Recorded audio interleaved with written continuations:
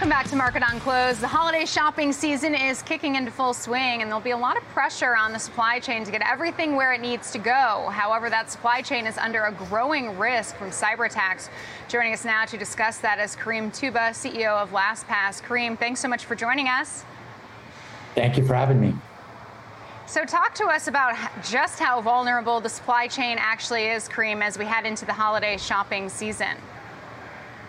Well, the supply chain is really the fundamental problem is that a lot of this is about the users that are going through and ordering things online through Cyber Black Monday and really trying to drive some of the growth that the organizations that are trying to drive growth and the users that are trying to transact online. And every aspect of the supply chain, of course, is a challenge, starting with, of course, the user. We're all going online, buying things, especially as we near the holiday season. And what organizations have to think about and users have to think about is how do you actually protect yourself? How do you protect yourself as you use credentials to log in to information to transact, whether it be Amazon or whether it be buying gift cards for your loved ones during the holiday season?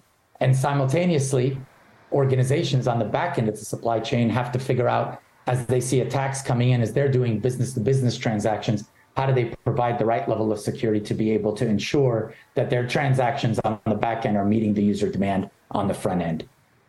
So how much damage could a hacker do? Is this all about getting just the credit card numbers or the personal information?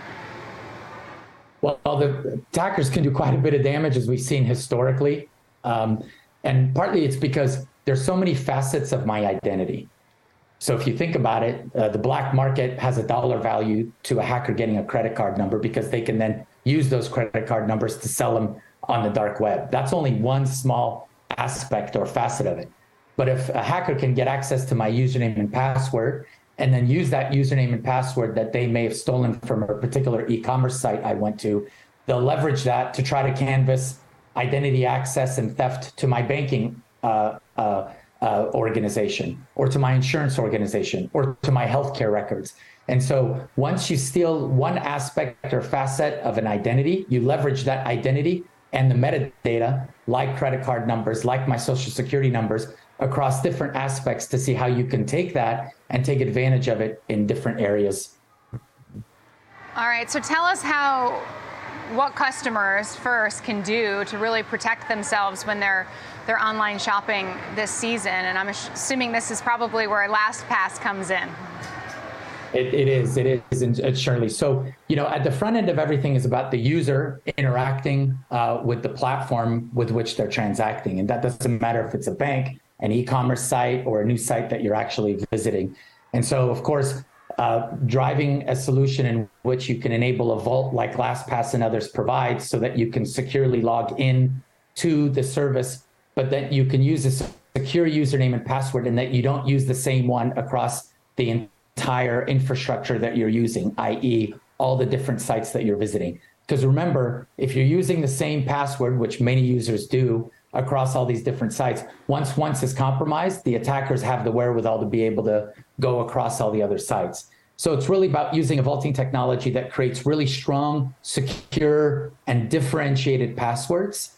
And then secondly, it's about understanding where the attackers are so that you can get alerts so that if a site is compromised, you automatically create a new password so that it keeps you extremely safe across the board. And then what do companies need to do to protect themselves and to protect their supply chain? Because they have enough issues that they're dealing with right now when it comes to supply chains. You're absolutely right. It's actually a great question. It's actually not just can you protect the supply chain, but companies are in a position where sort of they're the middleman. They have to protect both their consumers and they, of course, have to protect the supply chain on the back end as they're doing transactions to fulfill the consumer orders. So what does that look like? For the supply chain piece, it's about ensuring that they have the right level of security when they're doing the transactions with their back ends, because a lot of these transactions are now happening through interfaces or APIs between businesses. And there's a whole plethora of security technologies that they need to deploy and enable on the back end. But with regards to the user, given the sophistication of the attackers, there's actually some low-hanging fruit that many of these organizations are starting to deploy. Things like multi-factor authentication. may sound a little complicated. It's quite easy. It's making sure that they enable the users to do things like send a text message upon login to validate with their mobile phone that it is actually them logging on and doing analysis and also doing the transaction. All right, Kareem Tuba, CEO of LastPass, thanks so much for breaking it all down for us. Really appreciate it.